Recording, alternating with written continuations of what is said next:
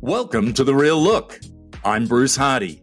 I'm so excited to introduce this episode's Northern Lights guest, David Hoggard, with Keller Williams Sunset Corridor in Hillsboro, Oregon. Well, David's been in the real estate industry for 20 years, leading his team, River and Sea, to serve the North Oregon coast community. In his decades of experience, David has adopted a clients-first philosophy by keeping himself accessible, being a good listener, strongly communicating, and responding quickly to their needs. He's able to serve his clients at the highest level. From marketing to market knowledge, negotiating to recruiting, we're getting into all the hot topics today. Please enjoy this conversation with David Hoggard. Well, g'day, David. Welcome to The Real Look. Where does today's podcast find you? Astoria, Oregon. Beautiful Astoria, Oregon. So, David, we all have a life, right, and a story prior to real estate. So give us a little bit of your background prior to getting into real estate. I don't know if we have enough time, but born a poor farm boy. I lived on farms, cattle and stuff for years. My early days going to work, I worked in things on the farm, worked in a seed plant, worked on a drilling rig. Then I got in the car business. And I was in the car business for a little over 20 years, owned and operated and managed different car dealerships. What was the impetus then to switch careers and get into real estate? 9/11 hit and the market kind of crashed. The bad thing, which I really love about real estate, that didn't have in the car business is you have a lot of inventory, a lot of dollars sitting out on a lot. It takes up a lot of money, and when things turn, cars aren't like homes. They don't gain in value. They start depreciating quickly. So anyway, that kind of lost venture. Been used to being my own boss for so many years, and I'd always been invested in real estate here and there. So a friend of mine asked me, he says, "Hey, let's get your license." So I went out, got my real estate license, and never looked back. How many years ago is that, David, that you got your real estate license? 20 years ago, 2003. Okay, so take us back to that first year in the real estate business. After you'd finally gotten licensed and jumped in, what was the start like for you? Well, it's interesting. I went to work for a guy, Coal Banker Company here in town, and I had never done anything in the real estate, never written a contract. I've signed contracts, but I get there, and my floor day's a Saturday. And the guy walks in and wants to pay cash for a piece of property down the coast a ways, and I hadn't a clue where the documents were, what to do. But, he said, I'll get it figured out. He said he'd be back, and he got on the be back bus, and I never seen him. That was kind of my start. And after that, then obviously I got with some of the other realtors in the office, and they started taking the green guy behind and helping me get started and get going. And at that time, the market was really a good market. It was probably well balanced. In essence, we had a lot of real estate for sale, a lot of buyers. Business was good. Not quite like it was here during the COVID deal. A lot of people got in the business back then, too, because it was just easy. There's a listing, you had buyers, and they sell, and so everything was there. That all went along great. And I moved franchises a couple of times more because of location. But then in 2007, when everything crashed, the bank crisis and everything else, that was a whole different thing, coming out of that. And again, we lost tons of realtors during that period of time. I survived. Those that survived stayed in it and, work hard. You just don't wait for the phone to ring. So, I went through that process and came out. 2011, 2012, when it started coming back, I was actually in a position where I was working for Remax, and the owner of the franchise decided she wanted out, so I ended up buying it from her. And right at the right time, because everything was rock bottom. So I got lucky. Things started going up. Going through all the foreclosure stuff. There was, again, lots of inventory. You're dealing with short sales, this, that, and the other, but, it was coming back, and you had the inventory. Just kind of expanded, grew, built my teams up. I had 2 locations, and one in Gerhardt and one in Astoria. Well, COVID come along and really opened up things where everybody, again, another situation, everybody getting in on the easy. All I had to do was have a license, and then it was just, you got a buyer. It was no negotiations. It's how much over are you going to offer and how few concessions are you going to give? And, of course, once again, everybody would have got their real estate license. And then a year ago, I ended up switching franchises, and I went to Keller Williams, which I wish I'd done years ago. Their platform, their support, the tools they have are absolutely amazing, and it's probably one of the best things they ever did. So now we find ourselves in this situation. Everybody's panicked. Is this 2007 again? Well, it's not 2007 again. Everybody's interest rates, well, they're not 2.3, they're not 3%, they're not, no. But back in the day, 8% was a bargain. You couldn't get, if you had 8%, you were somebody. I mean, geez, the days it was 18%, a lot of it, 13%. So, realtors again panicking. What are we going to do with this? What's going on? It's getting used to what's more going to be the norm. And what people seen was unprecedented low interest rates. It'll never be there again. Never, ever. I don't think so in anybody's lifetime we'll ever see interest rates like that. But the interest rates aren't bad. Everybody's just so used to them being so low. What did you do specifically to survive through that period, the Great Recession back in 2007 and beyond? As you mentioned, so many people got out of the business. But what did you do specifically to make that work for you? You just work. And I think the thing that from the time I got in business, I always followed up on my clients. So every time I got a client, maybe they're not ready for a year or two or three or four or whatever, but I stayed in contact with these clients all the time. I've always been involved in the community. You just go out there and you work. You just do the same things I was doing before. I mean, there are people that I've been working with 5 years prior that all of a sudden call me on the phone and say, hey, I want to buy this condo or something.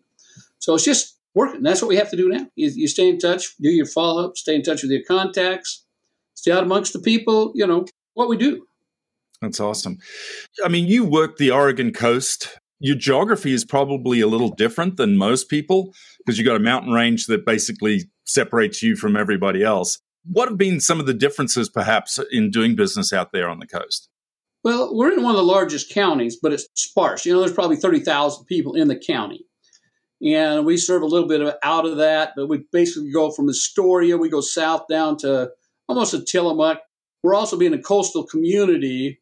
And the other things that changed, Astoria used to be a town you went through. Now Astoria is a destination, just like Seaside. There's always been a destination because you got the beach, you got the arcades, you got all that kind of stuff. That's where all the kids, everybody go. And Gearhart's always been and still is kind of the opposite of that. A lot of people like to live there. It's in between Astoria and Seaside. And you see a lot more retired money people there that, it's a quieter lifestyle. And then you go on down to Cannon Beach. That's the most expensive real estate. You're traveling, especially in Astoria. If I want to deal with a client that's in Manzanita or something, that's a long day. So I typically refer that business out. But when I started going, I took anything and everything I get. I drive as far on the coast as I had to do a transaction. I mean, we're 90 minutes from Portland. Washington is just across the river. It's 5-10 miles across the river, and we can be in Washington. Yep. Although I've never vested in my license over there because I do have agents that are licensed in Washington, but have a hard enough time knowing my own market without trying to learn Washington market. So, David, you have a team now. What was the journey to getting leverage into your world? At what point did you start adding people into your own business? Well, when I bought the franchise, I had 2 locations, and I had already been managing broker for a while. So I already had agents. At one point, I had 20-some agents, and then in 2007, obviously, I dwindled down. But I had the office in Gearhart, which I ended up closing because it was just easier for me to keep everything in Astoria. And I've always been a philosophy. I believe that you're only as good as the people around you. So you got to surround yourself with good agents, good people, good staff, because you're only as good as they are.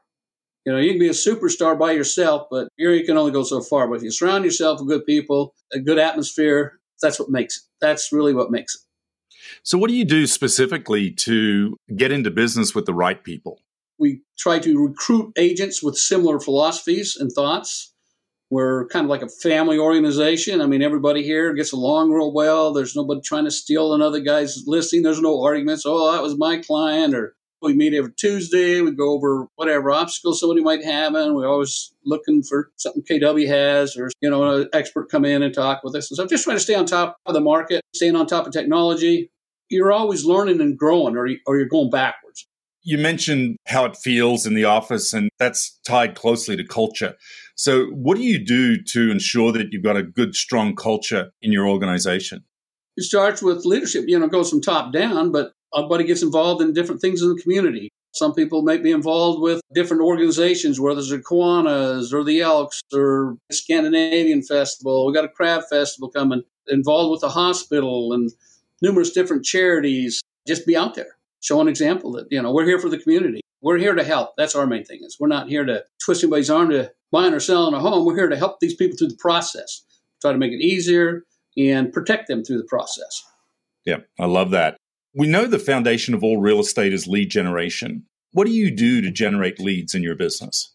We're like everybody else, I guess, or a lot of people. I mean, we buy leads from Zillow. I buy a pretty good block, and then the agents, if they take a lead, they have to pay me back a small percentage for that lead.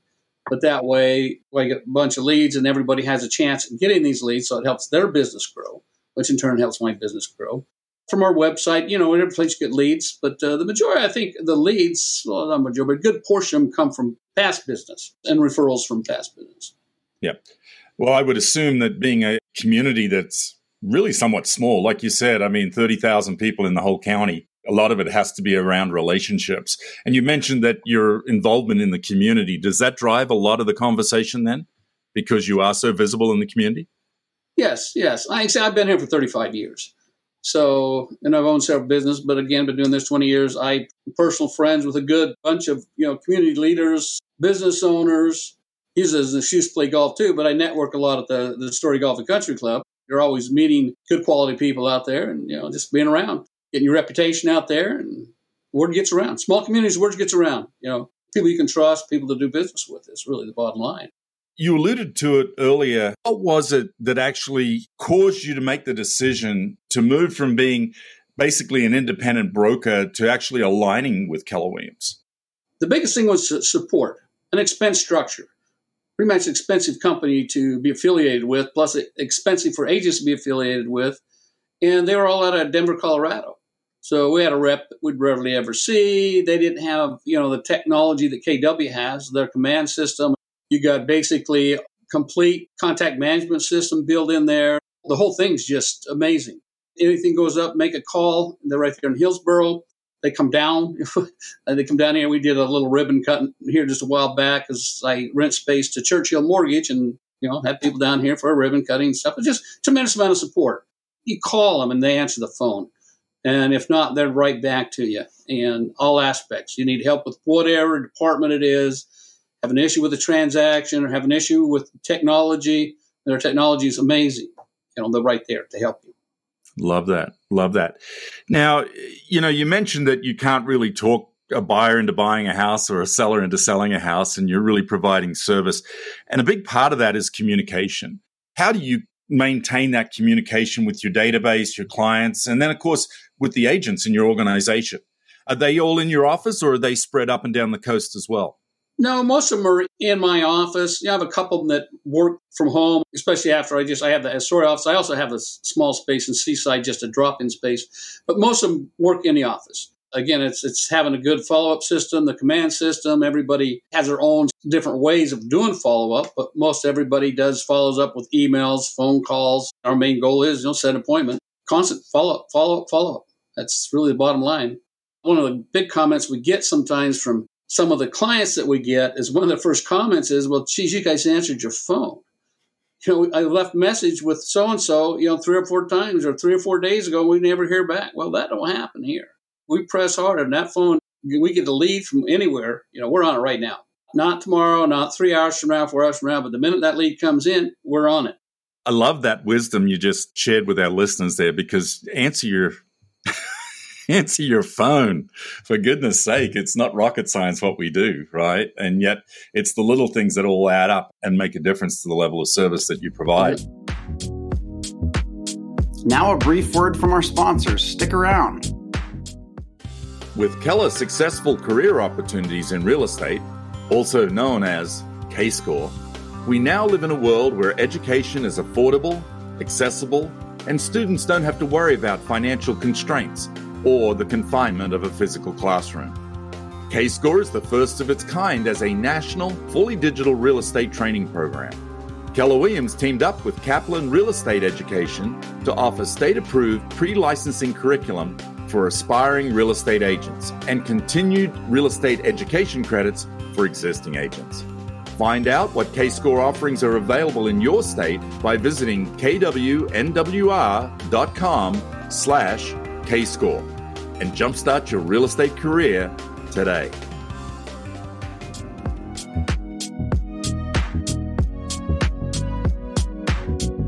So, David, as you look forward with your business and your career, what are you most excited about? Well, I love what I do. When we bring newer agents in, I enjoy training them and watching them blossom. Hopefully not all of them do, But it's fun to watch some of them grow and do well. And I mean, I've had some that I've mentored and grown, and then they've gone out with their own company with my blessing, because I'm proud that they came in. I was to help them become their own entrepreneur and go on and build their own deal and become extremely successful. I'm just glad I'm a part of that. So obviously, I'd like everybody to stay forever. But at the same time, if I'm not doing my job completely, if these people aren't getting better and better and better to a point where, hey, at some point, they're going to want to go out and grow and do their own thing.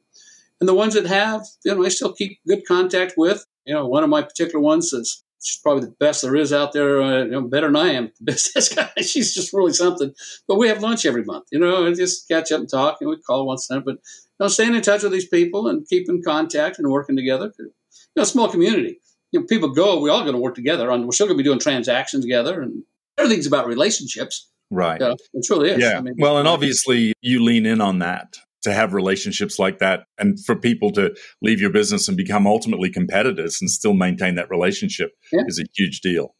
David, I like to ask everyone this question, and that is, if you were to go back and talk to your younger self looking to get into real estate, what would your advice be?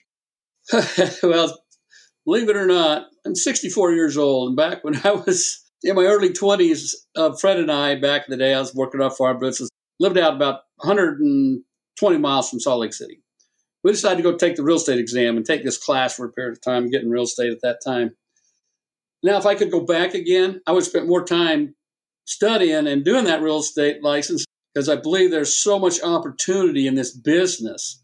And whether it's, helping people and what you can make with clients, but personally, the opportunities you have as a real estate agent to become a real estate investor, create wealth.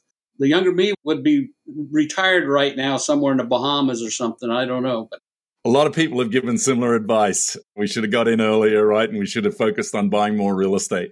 Yeah. Well, I just want to say to our listeners, if any of you have any referrals out there on the Oregon coast, look no further than River and Sea, and we'll have David's contact information in the show notes. David, it's been a pleasure visiting with you today. Thank you for sharing your story and some of your wisdom. Again, we're very, very appreciative. Thanks so much. Well, thank you so much for allowing me to be on. Hang tight. We'll be right back. Support for today's episode is provided by Keller Covered. Keller Covered is an innovative platform that allows your clients to quote and purchase home insurance policies from over 40 top-rated carriers in just minutes. With Keller Covered, your customers will have access to an online questionnaire that will deliver multiple competitive quotes in a matter of seconds. Our program is supported by over 200 licensed insurance agents who will make sure your customers are getting the right coverage at the best possible price. They will also help you access a wide variety of bundling options to save you even more money. Keller Covered is a valuable way to grow your business by leveraging your co-branded site to generate new leads. For more information, call 512-855-7158 or email us at support@kellercovered.com.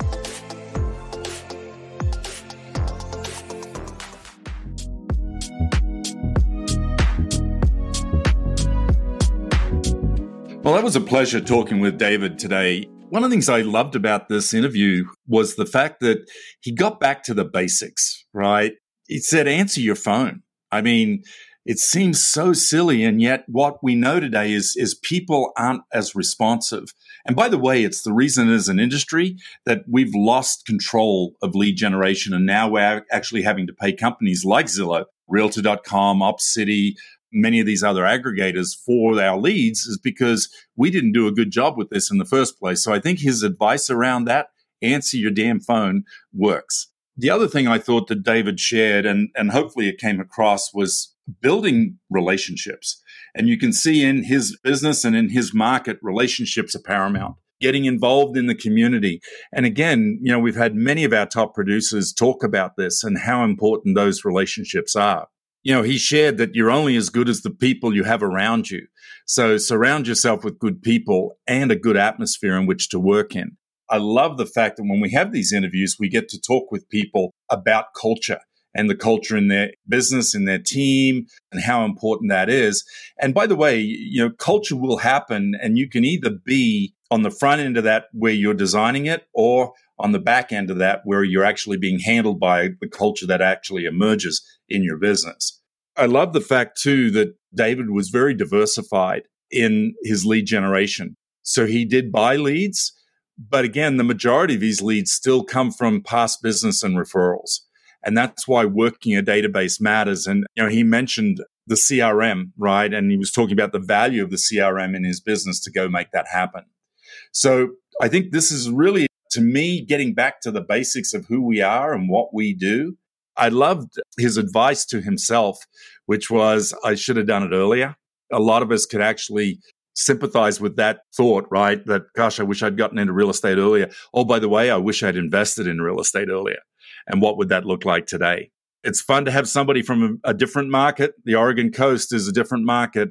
Again, I encourage you, if you've got any leads out in that area, don't hesitate to give them a call. Next week's Northern Lights guest is Zach Entwistle with Keller Williams Tacoma in Tacoma, Washington. We'll see you next week on The Real Look. This podcast is produced by Marissa Frost. Visit kwnwr.com to access the show notes from today's episode. Head over to Spotify, Apple, or wherever you get your podcasts to subscribe to The Real Look. And don't forget to leave us a review. Thanks again for listening. We'll be back next week with a breakdown of all things real estate.